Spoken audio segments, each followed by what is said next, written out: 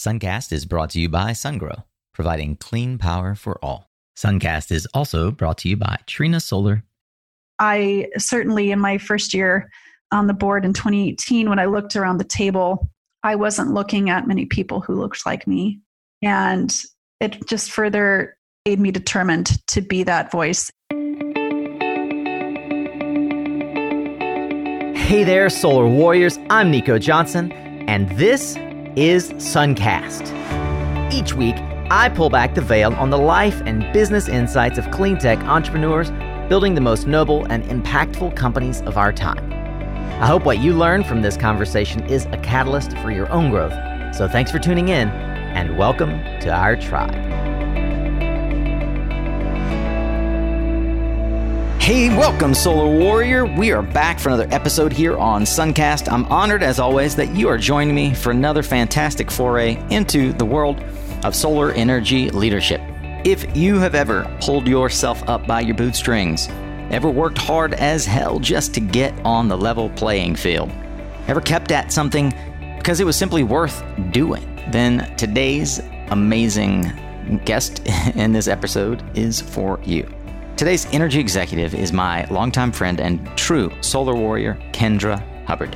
Kendra and I met in 2011 in Philly at a regional solar conference. The way I've met so many of you. She earned and kept my respect for her tenacity and ingenuity from the very first moment that we met. You'll hear all about that and so much more today as I share with you some of the ways that she's become a thought leader in the solar industry and how she manufactured her ascension to become one of the General Assembly elected members of the National Board for the Solar Energy Industries Association, or SEIA. She's a true inspiration, and I'm honored to know her. If you love this episode, then you should check out the nearly 240 additional founder stories and startup advice over at mysuncast.com. Hopefully you've checked that website out before. While you're there, do join our Suncast tribe, our weekly email.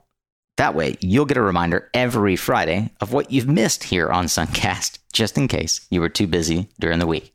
And before we get into the episode, I did want to add one more quick note. With the coronavirus disrupting our daily lives, I'm trying to think of ways that we as the Suncast tribe can come together to support one another. So please pay close attention to this week's newsletter, which hits tomorrow, as I just mentioned, as I'll be asking for your input on some ideas that I'd like to float to the general community. My thoughts and prayers are with all of you, and I want you to know we are here to support you personally and professionally through your journey. I really, truly mean that. For now, let's get ready to tune up your skills, Solar Warrior, as we tune in to another powerful conversation here on Suncast. All right, Solar Warriors, here we go with a fantastic foray into a view to how to craft a career that aligns with your life and get to hang out with a friend, someone that I have known now for, going on a decade. So I have the distinct pleasure and honor of having Kendra Hubbard here today on Suncast. Kendra in the house. Hey, Nico, good to be here. Yeah, likewise. Good to have you. It's crazy times right now as we record this here up in the Pacific Northwest. Probably we'll talk a little bit about the run on toilet paper in the greater Northwest area and all other things. You have a little bit of experience with managing that kind of crisis. Before we jump into it, for those who are unfamiliar or who have not in some way come across this dynamic woman's presence in the solar industry, Kendra and I got into the business around the same time. It's funny, we actually have a lot of things in common we'll talk about. But she, after finishing an executive degree, thanks to her time at Target, getting an MBA, she transitioned into a career in the trades, figuring out how to help contractors sell their story better, just put it mildly, and found a passion, which she'll tell us a little bit more about, in the solar industry. And now she has climbed to the highest of heights at least on the philanthropic and nonprofit side. She serves on the board of Solar Energy Industries Association, and she also is the regional sales manager for Unirac, or strategic account manager, I think is what you guys would call yourselves. But she handles the Pacific Northwest for Unirac, and is one of those women who is quite capable on the roof and off, understanding the intricacies of how solar projects come together and how the industry has been made. So Kendra, with that, so glad that we get a chance to chat. It's been a long time coming. Awesome. I'm really excited to share my story. And thank you for that lovely introduction. You are welcome. I get to ad lib with people that I've known for a long time. So that was fun. I remember, I'll tell a story. I'll start off with a story. Okay. And then I'll invite you to tell me how you found yourself in the random position that we met. But I remember when I was working at Trina, the only time I believe, maybe I went to Boston a couple of times, but one of the only times I went to Boston, I was at, or was it Philadelphia? Anyway, I was at the, what is now, I think, Solar Power Northeast. It was not called PV that. America. PV America. Thank you. Yeah. Yep. Conference. And I was just ambling about between meetings, and I came across this booth that was made, if I'm not mistaken, either all of bamboo or all of recycled cardboard, one of the two. Do you remember? Cardboard tubes. That's right, cardboard tubes. And I just stood there and looked at it for a minute, and you walked up and started a conversation with me, and I said, "This is the most interesting and unique booth I've ever seen, and also I've never heard of this company. Tell me more." And Kendra, at the time, you were the marketing manager for I'd say relatively little known company at that time called NESL up in Portland. And you not only designed, but put the booth together yourself. And so I immediately had this profound admiration for the kind of person who can pull that off. Tell me about how you wound up in the solar industry. And by that, I mean, and feel free to take as long as you need, you were managing a Target Corporation store. You certainly didn't have on the surface what appeared to be a career that would bring you into the solar industry. So how did you get exposed to it? And how did you know that this is really where you wanted to plant roots? PV America was in 2011, and I started working in the solar industry in 2010 when we came across. And I remember that conversation too, and that booth was a nightmare to put together. But that was a Chinese module manufacturer that had operations based in Portland. But how I got into the industry, you're right, I was working at Target, and after finishing my graduate degree there, I had a job opportunity working for a roofing manufacturer in Portland, Oregon. And I did marketing and product development for that company. I developed a reflective shingle, and roofing's pretty slow to change, but I did a bunch of market research into the green building materials market, and saw that there was a need for green materials. The building materials market and housing market during that time, 2008, 2009, wasn't doing so great. And I was on the look for a new opportunity, and I saw a posting to work for a solar manufacturer. And I really enjoyed my time working for a building manufacturer. My dad was a roofer when I was growing up, and so I have a fondness and appreciation for people who do that type of work, who work with their hands.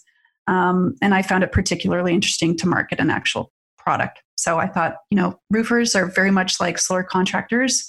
I see the opportunity in the solar industry, not only for growth, but also for being a woman, and for entrepreneurship. And I applied to work for NESL, and that's how I got my start in the solar industry in 2010. You mentioned working for the roofing company, a company called Malarkey there in Portland. And what's coincidental is that in 2008, I got a job at DRI, which is the job I had right before I was at Trina. And they were a major $100 million a year roofing company. I was the first solar salesperson hired in, for those who know my story. But that was the roofing industry as well. And we joined around the same time in that industry. I on the solar side, you on the roofing side, didn't know each other, but nonetheless, it was 2008. Anyone who's paying attention knows that was the global financial crisis, which we may well be going into one another soon. So I'm actually curious. You, I believe, were finishing your MBA. Is that right? Mm-hmm. Why jump into manufacturing? You had a major, Fortune 5 company paying for your MBA. Why'd you jettison from that to go to roofing of all trades? And roofing is not, for what it's worth, known for being very diverse in gender or in other ways. Yeah, I really appreciated my time at Target. One of the things that I learned to do really well at Target was how to manage a crisis and how to be reactionary in a way that allowed us to continue to manage the store and to be profitable. And part of that is, you're basically working on call nights and weekends to make sure that the store is operating, that team members are having a good experience, and that you're earning the revenue that is expected of the business. It's fairly entrepreneurial, so I was working nights, weekends, and holidays, and I had a young son, so I had the desire to, once I finished my MBA, to put some of that entrepreneurial and business and marketing skills to better use, and honestly, just to be able to spend more time home with my son. And so I was like, if I could find an opportunity that allowed me to be entrepreneurial and be home nights and weekends, that would be ideal. And also to maybe be a little bit less in crisis mode. Although I will say that the skills I learned at Target have been invaluable to me in all of my jobs since. Yeah, I actually wanted to, it's funny that you brought that into view around the crisis management piece, because while we are referring back 10 plus years, you present day, we're recording this during the middle of a global pandemic. There's been a run on, you said off camera here a little while ago, you were there managing crises. If there were a run on diapers, but the reality is, like, hilariously, we've had a run on toilet paper and hand sanitizer and things like that. I wonder, before we keep going here, what do you feel like, as a former store manager and crisis management professional, you carry into sort of what's happening now with coronavirus that you might pass along to others who maybe aren't necessarily prepared in crisis management? Any wisdom that you want to share there? I mean, I think I would say the first thing is not to panic and to try to have a level head. I think navigating through situations like this, the best kind of frame of mind is to be calm but also take needed action. I think that from a coronavirus perspective, I think there's a lot of doubt and uncertainty, not just from how we're going to manage our businesses, our installers, our distributors, et cetera, but what we do with our families and inside of our home. So I would say the first thing that comes to mind to me is don't panic, and then to make a plan. And what does that look like? What does it look like in the immediate future? Maybe that's the next 2 days, 3 days.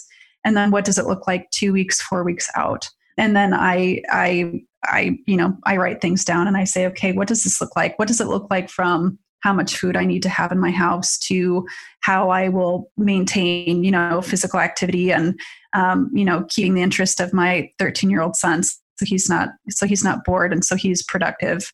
Companies that working in the solar industry and beyond could do something very similar. So how do we look at their crisis management plan? And that could be from when do we have people come in versus when do we have people stay at home? Who do we have working in the same area together? So if we have a CFO and a CEO, maybe if they're both, coming into the office, maybe they don't come in on the same days, right? But to look at kind of worst case scenario and then build your way back. And if it doesn't get to worst case scenario, that's okay. But if it does, you'll have a plan, so you'll be able to be calm and to work through the plan that you've created.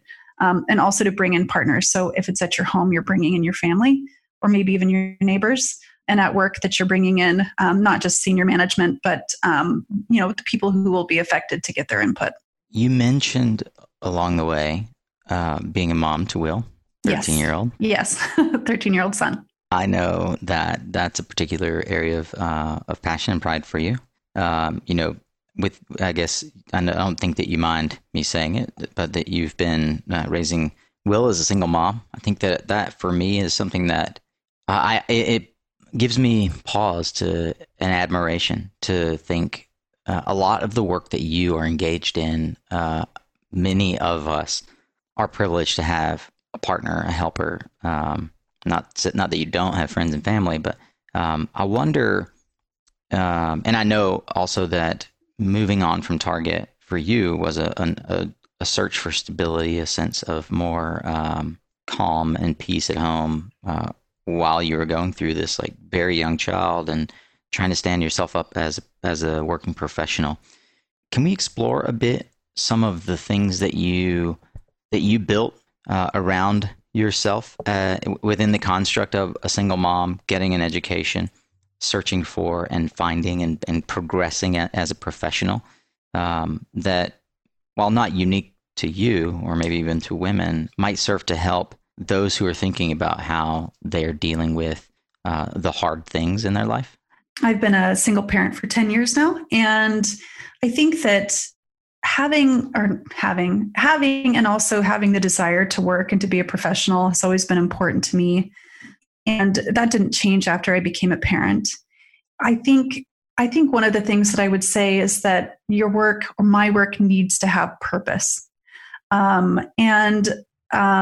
Working in the solar industry does give me that purpose because it fulfills my desire to help make the world a better place, specifically for my son and for everyone.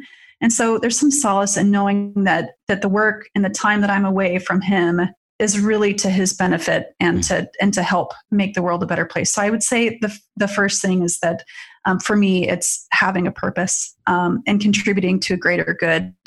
I would say that I have a lot of supportive friends and family that have been around me. It hasn't always been easy to maintain a position in the solar industry in the Pacific Northwest. Certainly in 2010, I just happened upon a solar opportunity. And since my time then, I've been building my network and my connections, and it's been really important to me to continue in on this industry because I really believe in it. It hasn't always been easy. There weren't always a plethora of solar jobs in the Pacific Northwest. And as anyone who's been in the solar industry for more than a handful of years knows, solar companies can be really volatile. They come and go. I know only a handful of people that are still with the same company that they started with whenever we had met, because it tends to be the nature of this fast growing industry that we work in. But at the same time, because I have this purpose and this drive, it's led me to continue seeking opportunities specifically in the solar industry, whether that's my work or the state board work that I've done, or even, the national board work with SEIA. I take my son to the local climate change drives and opportunities to try to set a good example for him. I see a lot of dynamic parents in the solar industry that I'm really excited to see, because I think having that shared mission and purpose and that shared goal of making the world a better place for our kids, I think that's a really unique connection that, I haven't found in some of the other industries I've worked in. Around about 2000, obviously you work in ESL and in marketing, but around about 2012, I started seeing you and Raina partner up on social media stuff. For those who don't know Raina Russo, maybe you could tell a little bit about Raina. I've been and failing to get coordinated with Raina to have her on, but you guys were some of the early, in my view, some of the early leaders that really kind of created a voice, created a space for there to be sort of a social media presence for solar. How would you tell me a little bit about how that got started, how we've seen the transition of kind of the narrative of solar over that time? I'd love that. I'd love it if you could extrapolate from there, kind of how that led to you being more involved in sales than just kind of pure product marketing. But I'll note that around that time as well, like to your point, Pacific Northwest isn't necessarily a hotbed of solar jobs. Like you ended up transitioning away from solar. So I feel like in some way, which is why I want to highlight this, so social media helped keep you plugged in and involved. Can you talk a little bit about the importance of social media early in your career and how you've leveraged it?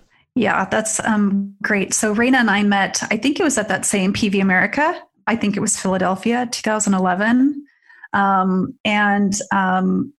She was walking the floor, meeting people. She had a solar marketing business an installation business, and we just really hit it off. She's amazing, and I'm looking forward to hearing her future Suncast with you. And she was like, hey, let's connect on Twitter. At that time, 2010, 2011, 2012, I was working for a company doing marketing, a company that wasn't known in the US. It didn't really have much of a marketing budget. And so it's like, well, maybe there is a way we can create a community, a platform, if you will, for people in the solar industry to connect, because we're located throughout the United States, but maybe we can have an impact.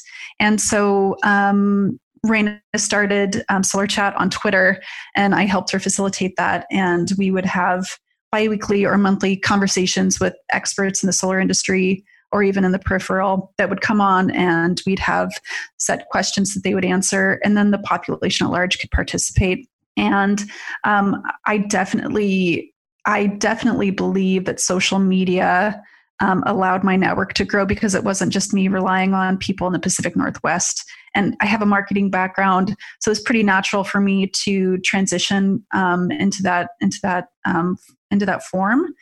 And it allowed me to build my network in a way that wasn't possible before social media. I had used LinkedIn before, and that was fine. But it really, giving a platform, not just to Raina and myself, but to other people in the industry, was a wonderful way to connect and stay connected. So I would consider you to be a savvy social person from a social media perspective. How do you see social media changing now? And then particularly you as a salesperson, how do you leverage or utilize it in your work? I think what's important to me now, so back then I was marketing solar modules that are, basically a commodity. So there wasn't the story behind the company and the panels. It was more about the people there.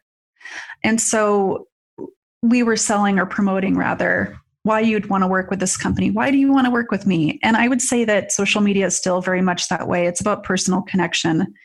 So I work for Unirac currently. I like to share where I'm going, what I'm doing. And so I would say from a personal perspective, it's not so much a sales pitch. It's a get to know me and what I do and why it's important and how you can help. I think that's been particularly effective for me when I share my board work and my lobbying work in Washington, D.C., or the state board work that I've done. I really want people to be able to see me as an example of how they can participate beyond their day job, and also to, share in my victories and also see that, it's not always a win, but the effort is still really important. And so I would say that for me personally, sharing my story and who I am as a person, I think has been, and I hope, an example and helpful to people. Maybe they're new to their career, or maybe they're new to this industry, as an example of how you can participate. I would say how companies are participating in social media now is really encouraging to me. Back in 2012, I transitioned from NESL, and I thought, well, maybe I could start my own marketing business. And I called it the K-Hub. And I could convince people that social media is a great platform for marketing. And back in 2012, it wasn't an easy pitch. And I had a kid and needed an income. So I never really fully got into that entrepreneurial idea. But now, look at how many companies strictly do social media. So I'm excited where it's gone. And companies like my own, they're sharing tips and tricks for products and who's doing what and where. I think it's about the connection. You need to be able to reinforce it with your products and how you manage your sales. But I think when we're on social media, we really want to connect with people in a brand, and we want to connect with a brand as people that we can relate to. Yeah. So speaking of connecting with people, with real people, one of the things that I've always admired, for anyone who checks out your LinkedIn resume, as it were, outside of this, I continue to be at the level of effort that you put into not family, not work. This is, I'm referring specifically to time that you volunteered with Cleantech Open, time that you volunteered what must have been countless hours with Solar Oregon, in multiple roles there. It speaks a lot to your character. I think it speaks a lot to your desire to see this industry grow and your ambition to be more than just a single use, I'll say, tool in the industry, right? You're not just a salesperson, just a marketing person. How do you think about getting involved, that civic duty in our industry? And really joining any nonprofit in our industry takes time away from family. It takes time away from work. Often you have to negotiate with work to accept that you're going to do this level of sort of multidisciplinary activity. I think personally that oftentimes it goes unnoticed for many folks. And so therefore it's really servant work. It could be self-flagellation because this is a very difficult area to work. Help me understand why you see this as a valuable part of your contribution to the industry. I see it that way. We talked about Target and my learning how to be really reactionary and quick to adjust and make changes and to course correct and find solutions. I think that there came a time in my solar work where I saw that as much as I needed to be reactionary, because that's what the industry requires of us, that there was this other opportunity to be really planful and to help shape what is happening in our state, federal government around policy. And I thought, how can I get ahead of this? How can I help the people that I work with, installers, distributors, et cetera? How can I help make this industry better for them? And I thought, well, it's got to be policy, right? If we can, and Oregon had a business energy tax credit that was wildly successful, and then kind of the floor fell out on it. I thought, well, how do I get involved in policy? I don't want to be a legislator myself. And the answer became clear in our state trade groups. So Solar Oregon and OSEA were active in the solar industry. And I thought, how can I participate in that? And so I ran for the boards of both of those organizations. And I will say that even working on the state level, I questioned myself. I think a lot of us can relate, especially women, to imposter syndrome, where we think, are we actually really qualified? And what I found is that a lot of it was just having the time or the desire to help. Also, my background, I'm kind of a generalist in a lot of areas. So, it took me 8 years to get my undergraduate degree and then a couple of years in graduate school, all the while I was working full time in the day and taking classes nights and weekends, that I became pretty good at a lot of different concepts in business and entrepreneurship. Not an expert. I'm not an expert in accounting, but I knew a little bit about how to run a business. And working for boards, trade associations, really we can require, or where you can be a great benefit is if you know a little bit about a lot, because there are lots of things that you can take on if you have the time and desire to do it. And so it really was a good fit for me, because I'm like, how do I shape the future to make it better now so that we can be maybe less reactionary or more planful? Do I have the skills to contribute? And once I started doing that board work, it was like, this is a great fit. I have time, dedication. I know a little bit about a lot, especially how to run a business. And I have the passion to help shape the future of what we're doing in the industry. Through the effort and diligence that you've portrayed in those roles, been elected to increasingly higher levels of responsibility. I identify in a lot of ways with the not only generalist but imposter syndrome. I'd love to know, how do you cope with and overcome that imposter syndrome when it rears its head? And I'll note that not only, I imagine, does it show up when you're thinking about taking on increased responsibility for an organization like Solar Oregon or even SEIA. You are in solar, diversity, in particular gender diversity, is not high. In sales, it's even less high.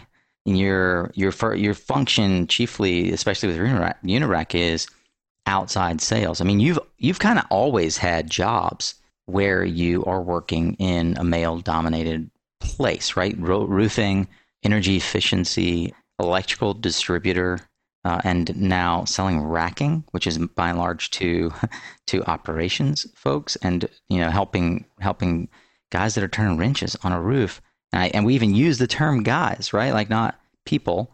I would imagine that in that environment, the imposter syndrome for me would pop up a lot. I'm curious what your coping mechanisms are and how you overcome that. You made two really good points around diversity and working, with men. I think the one thing that I've learned is to always bring up diversity when there's an opportunity. So whether that's if I'm sitting on a panel talking about manufacturing, which I've had the opportunity to do recently, or I'm in the SIA boardroom, that I need to have a diversity mindset. I think I don't want to go too far, but I would say that it wouldn't surprise me if a majority of women, especially in the solar industry, feel like the fate of all women really lies on each of our shoulders to speak up and to speak out about diversity. It's been a mission of mine with my SIA board work to talk about diversity whenever I see an opportunity. And there really are a lot to say that diversity is planful. It doesn't just happen. It's not just, we wait for somebody to retire and then maybe we promote someone from within. You have to be really diligent and mindful that diversity will help make your company stronger. They'll make you more profitable. They'll make you more relatable. But we really have to question what our diversity planning is. And then once you get people in, then how do you actually provide an environment for them to be successful? You're right. I work in outside sales. The majority of my counterparts are men. And it can be tough to continue talking about diversity. I think it's really important. I think it's good for us to be mindful. It can feel isolating, honestly, at times, to be the only woman in the room. And again, imposter syndrome does come up. The way that are some of the things that I do to kind of counterbalance that is to participate in women's groups. I'll mention I went to the RISE Leadership Conference. It's a women's conference in the solar industry just last month in Austin. Maybe 6 or 8 years ago, when I would participate in diversity conferences, et cetera, we were talking a lot about how can we just be seen? How can we advocate for ourselves? How can we not have this imposter syndrome? A month ago in Austin, we were talking about interconnection and ERCOT and equipment failures. The underlying theme was how do we promote women and diversity? But we were talking about the same types of topics that you would at any other conference. So when I think about imposter syndrome and diversity, really been reflecting last month on that experience that we weren't talking about anything other than we would at any other conference or forum. We just happened to be a room of 500 women. It was so empowering and inspiring. And I would say that when I ran for the SIA board, it was in the end of 2017, and I was just on the tail end of the RISE Leadership Conference in Albuquerque. There was a panel, I believe, or at least someone speaking that was encouraging women to run for office. Somebody had mentioned that SIA was having their elected board position elections coming up. And I was like, I'm just going to try it. I'm not going to be this year or next year. The elections happen every 2 years. Just going to try it and go through the process and come back to it. And I mean, I was really boosted based on the confidence and the backing of all these amazing women working in the solar industry. And I did get elected. And I will say that there are 40 or so positions, board positions with SIA. A handful of them are elected. I just felt like it was my opportunity to bring some diversity to that board and a voice for small to medium companies that, weren't able to have the board position to actually be at that table. And I've continued to serve there, and it's the privilege of my career to help speak for others. For those who are unfamiliar, Solar Energy Industries Association is our, broadly speaking, our national industry association, as it sounds. Companies pay for a membership to SIA. I can't remember if SIA allows for individual memberships. You would know better than I. Yes, at the watt level. Yep. Right. Because at the what? Watt. So I know that SEPA doesn't allow for individual memberships. SIA does, and SEPA is a trade group, not an industry association. So something that we've discussed here with Julia about SEPA and the difference. But I feel like a lot of folks really get confused about two things I'd love for you as a board member to help us to clarify.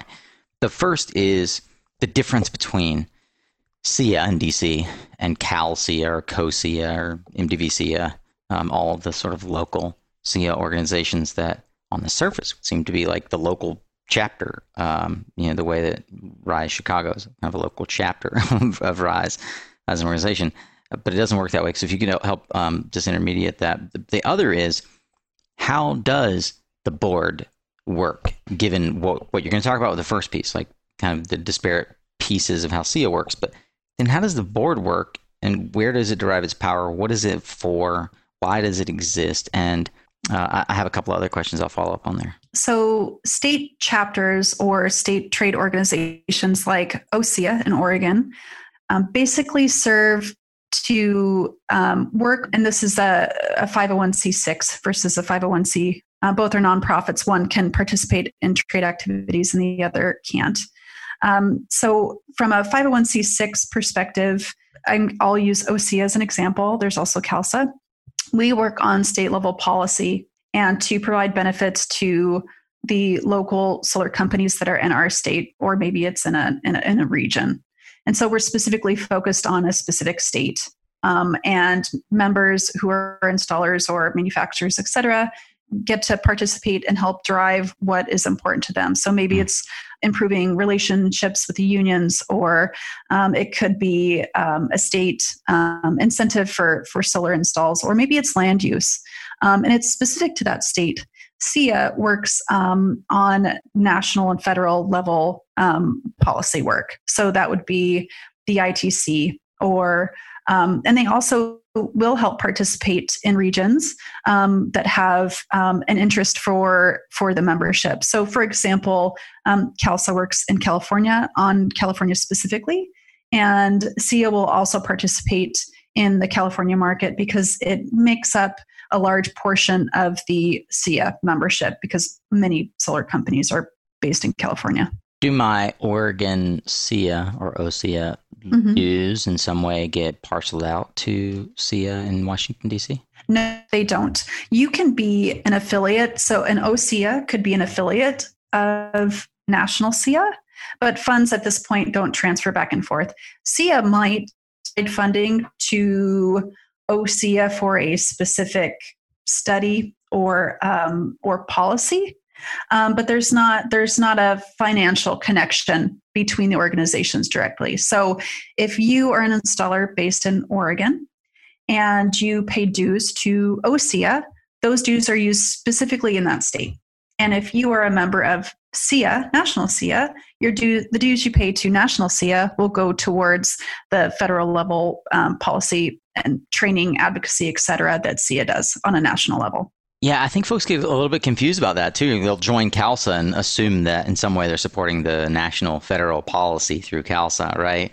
Or they'll join SIA and assume that in some way that money is going to trickle down to CALSA. And it's, I think I often have to kind of sort of help people understand, no, it's actually important to join both the North Carolina, in my case, local organization, as well as the national organization at their relevant levels. The board elections, you mentioned that a handful are general membership, which means that the general body, everyone who is a member in some way from a watt up to a terawatt level, get to vote. A lot of folks, I think it is now, I think I can hardly say there are a lot of folks who feel that SIA at the national level is a pay-to-play organization where only the big companies get to have a voice. You're obviously the minority there in that regard. Help us understand the difference between someone who pays and gets a board membership and someone like yourself who has a board position that was voted on. As I mentioned earlier, I think I just want to say first. Okay. You are not speaking on behalf of SIA right now, formally. Right. Yeah, and I don't want because I don't want SIA or anyone else to come after us and say, no, you didn't say that right. You weren't prepped for this, and I'm not asking you to defend SIA. I'm actually just asking you to help us understand how SIA works. I want to be really clear about that. So SIA, the board of directors for SIA is comprised of, there's about 45 board directors. And if you are a terawatt member of SIA, your company is allowed a board seat. And so it can be whomever your company appoints to go and attend board meetings and to attend committee calls, et cetera. There is a carve out for a certain number of positions that are elected by the general membership. And so that means that whoever is a SIA member gets a ballot and they get to say who they want to represent them. And so 3 of those positions are general elected members, which is the position that I currently serve in.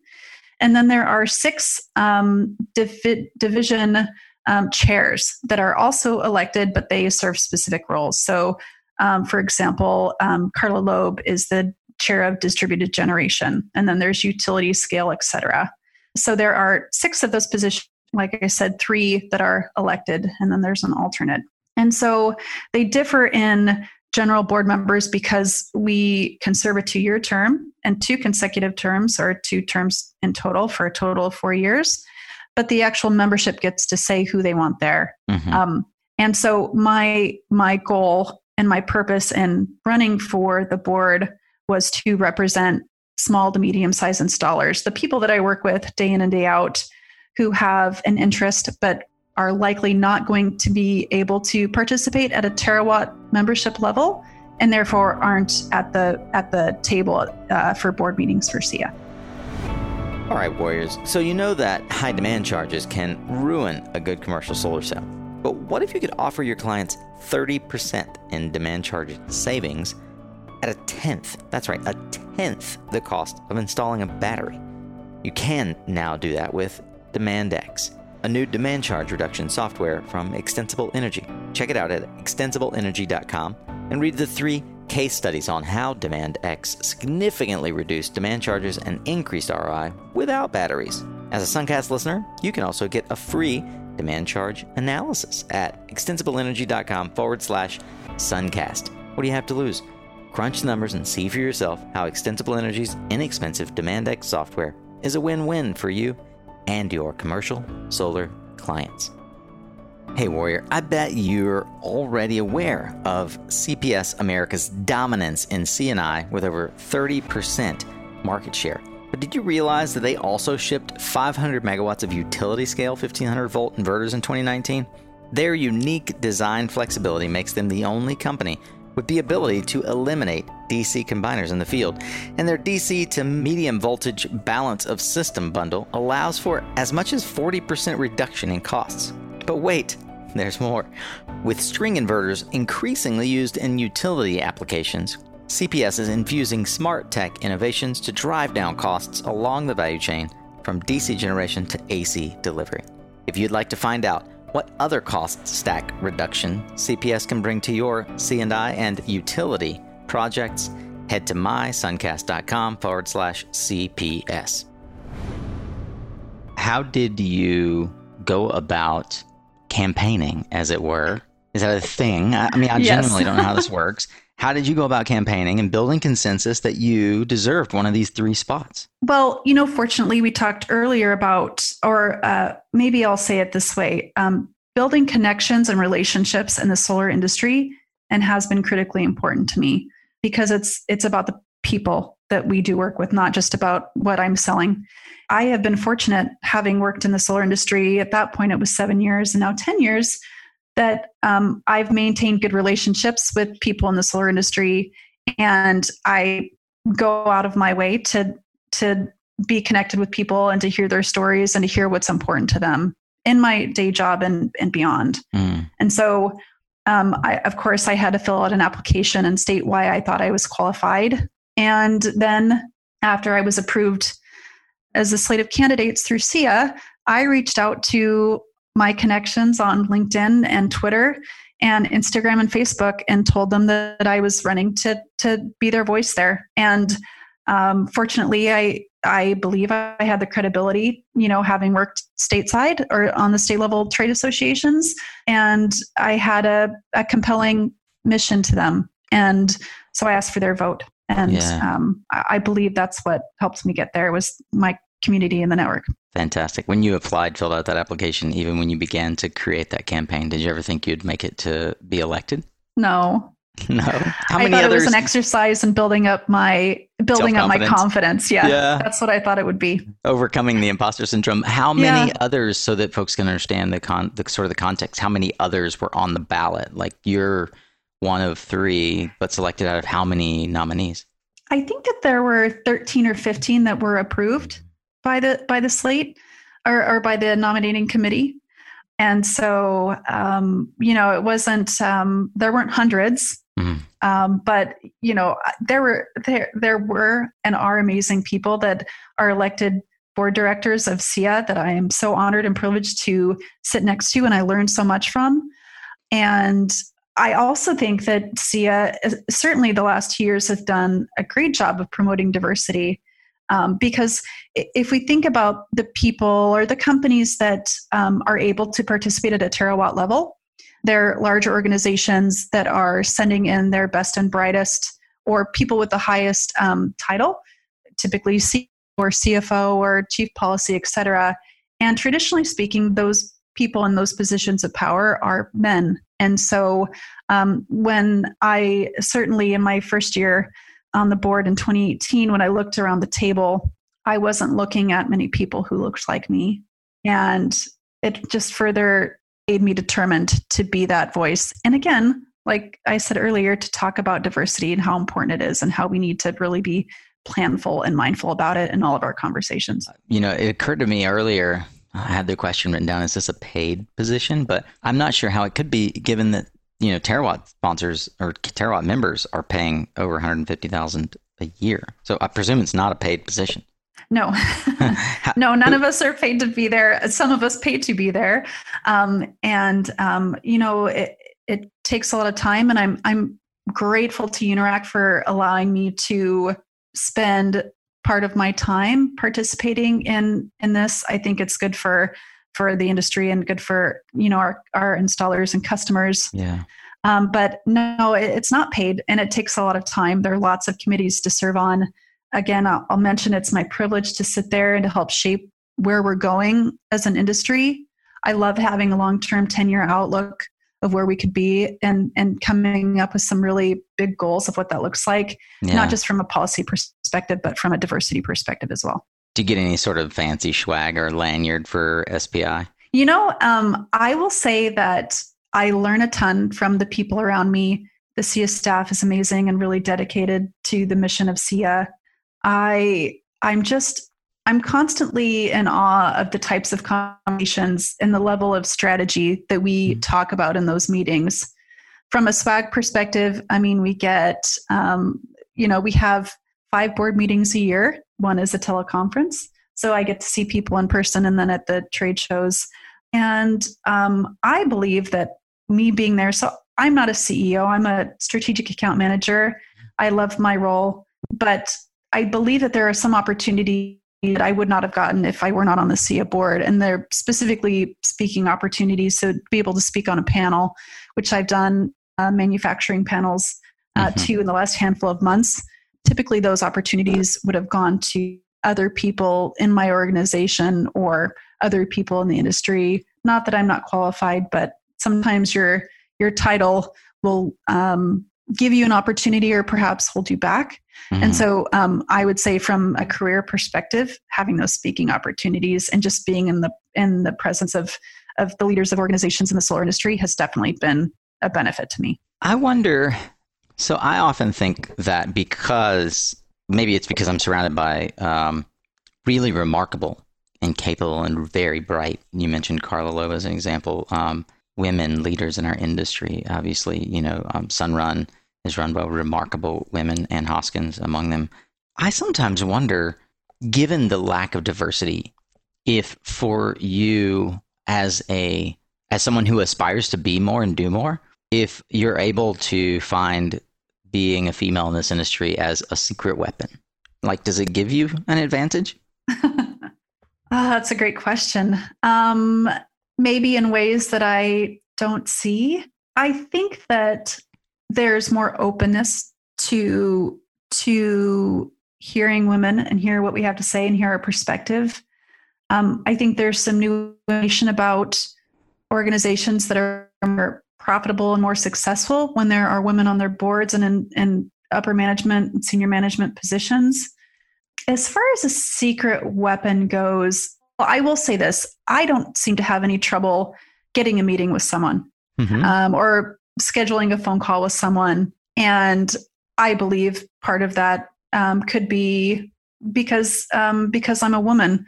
I would say that it probably does open some doors for me from a conversation perspective in my day-to-day work. But I think I still feel the need to qualify my experience by saying I've done it for this long, or I've done these positions, where I don't necessarily see my male counterparts even going down there. They don't lead with, I've been in solar for 10 years. And I see the women that I work with in the solar industry, they're like, I've been doing it for this many years in these positions. Yeah. I don't think I hear that from my male counterparts. I remember good friends with Jessica Super, who we both know. She has had a really cool, prolific career, no longer serving in the solar industry per se, but just a dynamic salesperson and ultimately leader and president of one of the manufacturing organizations. She said that, and I wonder if it's true for you because you're in sales, she found that she could close deals her male counterparts couldn't. Right? That almost it felt like when she walked into a room after someone, especially now when she was serving as president of an organization, not as president, but as like a woman, like she felt like men had a hard time saying no. Kind of like there wasn't any more give. Like there's some, I don't know. And I'm not trying to be chauvinist in any way here. I'm actually just genuinely exploring this dynamic, because I wonder if there is some ulterior psychology where if I am trying to negotiate a price with another male colleague, he somehow feels like there's this battle that we can have, where if they're having that conversation with you, like there's not necessarily this warrior dynamic. And I've been called out because of the solar warrior thing, right? Like folks who don't identify in that way. I wonder though, and I'll just put it out there that I wonder if there is that real dynamic where in real ways. And it makes me think as a sales consultant, do we need more female salespeople because they have a way to be more compelling in closing a deal? Yes, we do need more women in sales. Yeah. I would say that I think where I've seen the most success around that for me is when I'm working with a national account versus, a smaller account. I think I'm not sure if it's just a level of sophistication I bring to that conversation, but I definitely find, depending on who I'm speaking with, I definitely feel like I have a better opportunity to close a sale with somebody who's, maybe looking out for the larger organization. I don't know if that would bring true to everyone, but in my sales career over the last 5 or 6 years, I would say that depending on who I'm speaking with, I have a pretty good idea what my close rate will be. Yeah, that's amazing. I love that. So given that we do have a number of folks who are themselves sales folks and like us work from home professionals, and given that we are going into a pandemic where folks are being told stay at home, I know that it causes no end of sort of anxiety for folks who aren't used to working from home. You and I clearly don't have that. What advice might we share with our fellow friends here who are either thinking about how to frame the concept of working an extended period of time through this coronavirus pandemic from their home or home office? So there's like an organizational idea that we need to maybe help executives think through, but also what personal activities and ways do you, as someone who works from home or works from the road, do you engage in that help you not feel sort of left out from the office and such? I would say that, especially if you don't typically work from home, I would suggest maintaining lines of contact with your coworkers and your customers. Pick up the phone. Nothing takes the place of speaking with someone. If you can't do it in person, pick up the phone. Don't be shy for that. You can get a lot of work done by just calling someone as opposed to going back and forth by emails. I would say one of the most important things that I've learned as a work from home, work from the road perspective is that just being busy doesn't mean that you're getting work done. And sometimes people will think that sending an email and getting that, if it's a question, you get that off your plate and then you move on to the next task and you're done. You can cross that off the list. And just being busy for busy's sake doesn't mean you're productive. I think when you're on the road, it's obviously easier to pick up the phone because you're driving. I mean, I drove, 1,000 miles this week to see people. Actually getting on the phone can be really helpful and can solve problems quickly or get answers to your questions quickly. So stay on the phone, call your coworkers. I don't have any trouble working from my pajamas when I'm at home and petting my cats. I think that's really wonderful. Some people need a routine to get up and do that. I know a lot of people will have their kids at home over the next handful of weeks. My son's school is canceled for the next 2 weeks, so he's going to be at home. Fortunately, he's 13 and hides out in his room now, basically. So I don't have to worry about being distracted. But I would say that make sure you stay in phone contact, especially if you are used to being in an office and seeing people. It will help get your work done more quickly and more efficiently, and it will help you feel connected. And take advantage of being able to, cook from home, right? Like I love being able to make breakfast, lunch, and dinner when I'm here, and maybe put stuff in the crock pot that takes a couple of hours to cook because I'm here and I can monitor it. And that's really, really lovely. And I would just offer that people take care of themselves and spend time with their family and stay connected to their customers and coworkers by the phone. Yeah. And I'll also note that one thing that my team and I have done and that I have recommended to some of my clients is what we're doing right now, Zoom. Zoom is a remarkable tool. There's so many video tools like Skype, like Google Hangouts, that you can connect with one another. And so sometimes I'll just have like a water cooler hour where I'll literally just turn Zoom on and folks have the link and they can jump on and they can say hi or they can ask a question. I have a buddy who we routinely have coffee together over Zoom, and we're thousands of miles apart. I have another buddy who will literally work at the same time as one another as an accountability to get through the next hour without being distracted by whatever sunny day is happening. So I think those are fun time hacks. I think another one as well, because when you're at home and you don't have the distraction of someone walking in, you can really get the deep work done. So if there's a project that you've been putting off, like now's a good time to think about it. But also, I'm a big fan of the Pomodoro technique, because what you can have happen that won't happen to you logically in an office is you can just get so zoned in that you don't, like, you jump up, have your breakfast and coffee and like start checking email. The next thing you know, it's lunch, and the next thing you know, it's dinner, and you haven't brushed your teeth or taken a shower. And so work from home has like it's kind of awkward side that takes getting used to. If you're only doing this for a period of time, set an alarm on your phone. Pomodoro technique is something you can look up. It's 25 minutes, right? You work for 25 minutes, you take a 5-minute break. You do that 3 times, and then you take a 15-minute break. But you can do, there are lots of apps for it, of course, but you can just sort of hack it that way. But set yourself an alarm. I love that idea. That's great. That's really great. I'm going to try that. I have to remind myself 2 things. Listen to music, which always helps me get in the zone, and go outside. Because otherwise I'll stay in my office the whole day. I won't go outside. And you can see it's sun shining here and it's snowing where you are. So it's snowing here in Portland. It's worth going outside. It's worth going and being in nature. As we kind of turn towards home base here, I have a few questions that I wanted to ask, that maybe wisdom you can dispense from the mountaintops.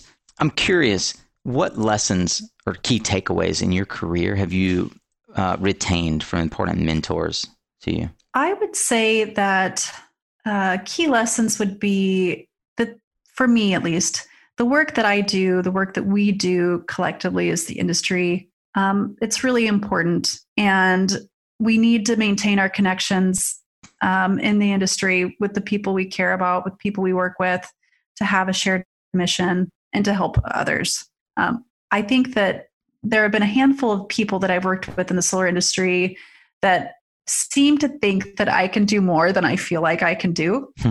I stay connected to those people, not just because I like them, but because they build me up. They get to contribute to my success, right? And I feel like being successful helps them see that, that they were right. And it helps build my confidence. So I think maintaining connections with people, having a shared vision of helping others help shape what's happening with their future to make the world a better place for our kids. I mean, people come and go. I think really great solar people just move to other companies. And that's wonderful to see. I would also say just from a personal perspective. Don't burn bridges because I was literally writing, don't burn bridges. That's so funny. That's what I was taking away from it. Don't burn bridges. Yeah, don't burn bridges. If you have the industry at heart, I think that will not be a challenge for you at all. But, the industry, as big as it is, it's big as it's going to be, which is so great to think about. It's still small. Yeah. We're still all friends. I'm friends with my competitors. I want to we're all good people. I know there are hundreds of stories that we all share for those of us who've been in this industry for longer than 5 years. I remember, I don't know if you know Oliver Bookbinder. Oliver was coming out of undergrad, moving back to Monterey when I was running a solar company. I started in Monterey in 2006. He was working for my competitor. I saw him at a trade show and said, hey, let's go grab lunch. He declined. I kept insisting that we should be friends, not enemies. Over the course of, that was 2006, 14 years, he and I have worked together in a number of different ways. And I remember when he came back to me years later and he said, I'll never forget how insistent you were that I not see you through the lens of competition. I said to him, which I didn't remember, but he said, you told me this industry is big enough for both of us. Man, that was so true then. And it's even true now, right? Like we're still not even at like the real tipping point for what our industry is capable of. To that end, there's a lot of folks that are going to be coming into this industry or who aspire to come into this industry. In fact, you may be listening to this today and you're thinking, how do I even get into this? Sounds great. It sounds like a family, a cult even. What advice might you have for that young woman or man, or maybe middle-aged woman or man who is trying to transition into the renewables industry, but maybe specifically the solar industry? What advice from a career perspective might you have? Nico, I love it when people reach out to me and ask for career advice. Maybe they find me on LinkedIn, or maybe it's at a networking event. I love it because one of the things that I really take a lot of pride in is connecting people. It surprises me when I know people in the solar industry that are amazing that don't yet know each other. And it gives me such pride to introduce them and to share a little bit about their background with each other. So I would say if you're somebody who is looking to get into the industry or even looking for a new job in the industry, I would attend networking events and I would find connections on LinkedIn. And I can't speak for everyone, but I can speak for myself to say I love connecting people, giving them the insight about the jobs that they might be interested in from a realistic perspective, and then connecting them with people who might be able to help them get that position that they want. I've seen it time and again. Participate in your state, trade association if you can. We always need people who have time to donate, or to dedicate. You don't have to be an expert, but if you have time and interest and you can show up, that's so valuable. And then don't be afraid to ask. Don't be afraid to ask people if they can connect you with somebody that they're connected to. People like me, we will always connect you because we need great people in this industry. We're only going to continue to grow, which is amazing. Everyone, working for this shared purpose. Kendra, what's got you really excited right now about where our industry's going? You sit on the board of SEIA. You can see at a level that other people don't have visibility in. As a manufacturer, I remember working at Trina. You have that 30,000 foot view of what's actually happening in our industry. What corners are you looking around right now? I think there's some really interesting potential policy work around electric vehicles and solar, and of course around battery storage and solar. EV adoption will only increase demand for distributed generation. I think that's great. I think it will help expand our industry and also bring about new for home storage. I think I'm also excited, and I'll say it here as I do in other places, diversity, equity, inclusion. I think that there is a great opportunity to provide solar to low to moderate income homes, to industries, to people who don't own homes, or to nonprofits. So from a good perspective, I think expanding access to solar is amazing. Diversity of people who work in solar is always going to be a really big opportunity and a priority, again, that needs to be planful. I think that a national perspective, we really have to carve out what we think the next 10 years looks like, and then what our roadmap is to get there. A lot of that starts with really good policies. So I would say to the people listening, please participate with your trade associations and reach out to your legislators. They want to hear from people like you. They want to hear from business owners. They want to hear from workers. They want to hear from the their constituents that are impacted by the policies that they're enacting, whether that's renewable portfolio standard or a carve out or 100% clean energy goal. Please take the civic opportunity that you have to vote and to reach out to your legislators. It's so critical. I can't say it enough how impactful your voice is to the people that serve in your communities and in your states, and from a federal perspective as well. Kendra, I know that we're running out of time here, but I wonder, do you have a book or books perhaps that you recommend or gift the most? Why? One of my favorite books is, it's called The Solar Cat book. The Solar and Cat. It's this really cute book, and it's the protagonist is a cat and he's installing solar, and it's great for kids. I have a signed copy on my shelf that I love. It's a great book. I listen to a bunch of podcasts. I don't read as much because I'm, typically in front of a screen or in front of a windshield. I will say that the book, I'm reading a book on weightlifting right now. It's weightlifting. Through weightlifting. Yeah. I think it's really important to be healthy, but also in a sales role, I'm driving all the time. I have to be really mindful about taking care of my body and my mind. And so I spend a lot of time working out, going to yoga, clearing my mind, hiking. I get to travel 7 states for my job, and I always try to take an opportunity to be outside, whether it's biking or hiking or doing yoga. I'm participating in the climate ride in May with Vote Solar. I'm really excited. That's a 300 miles over 5 days from the Redwoods to San Francisco. I don't know if you know this about me, Nico, but 2 years ago, over the course of several years, had gained a lot of weight. I wasn't eating healthy. And so in 2018, I made a focus to get my body in shape, and I lost 50 pounds. And I have this new, it's wonderful. I mean, how much your body can do if you put your mind to it. So the climate ride is an amazing goal for me. 300 miles, 5 days with an amazing team from Vote Solar. That is so cool. That is so cool. I'll try to find and link to that as well. Well, we mentioned several times here on social media. We'll link to your LinkedIn, of course. Feel free if you'd like to share your Twitter handle or email or anything else for people to reach out to you. Yes. Twitter handle is Kendra_Hubbard. And you'll see a picture of me there with a solar panel cell on my head. It was a Halloween costume from a long time ago. I don't look that young anymore. Let's see. If you're on Instagram, you can find me there. You can see where I'm traveling to and the animals that I pet when I'm selling solar. And then, of course, you can find me on LinkedIn. And my email is kendra.hubbard@unirac.com. What's the Instagram account? Kendra Hubbard. Very, very consistent. I love it. That's right. Well, when you start social media, forever ago, you get the choice of the prime handles. Do you still have any website or blog that's personal other than? No, I should probably think about that though. No, don't shit on yourself like that.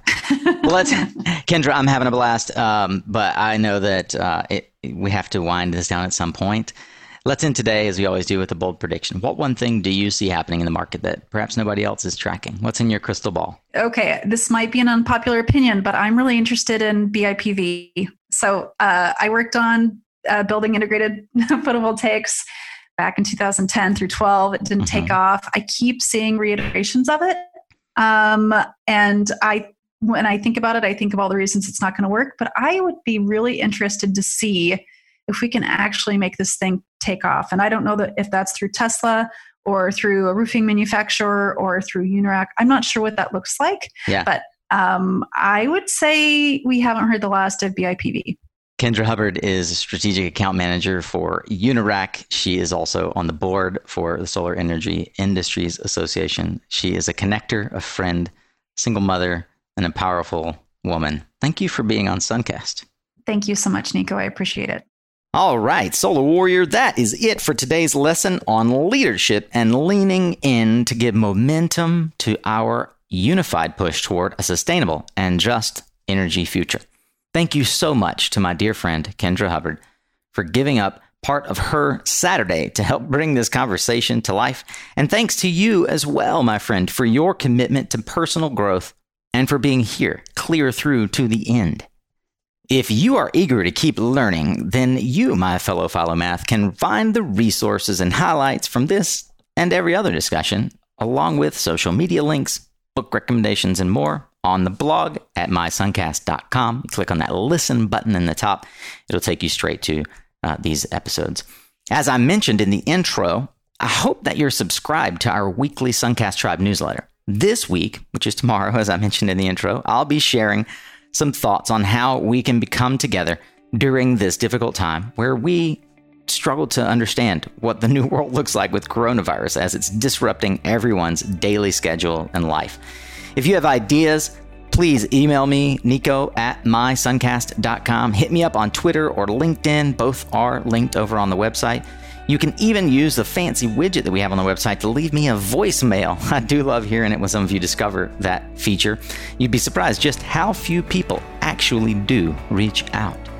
I hope that you'll tune in next week as well, as we have a fabulous 2-part interview. It's going to rock your face off. Amanda Bybee is a real solar industry pioneer, and her story just could not be contained in one episode.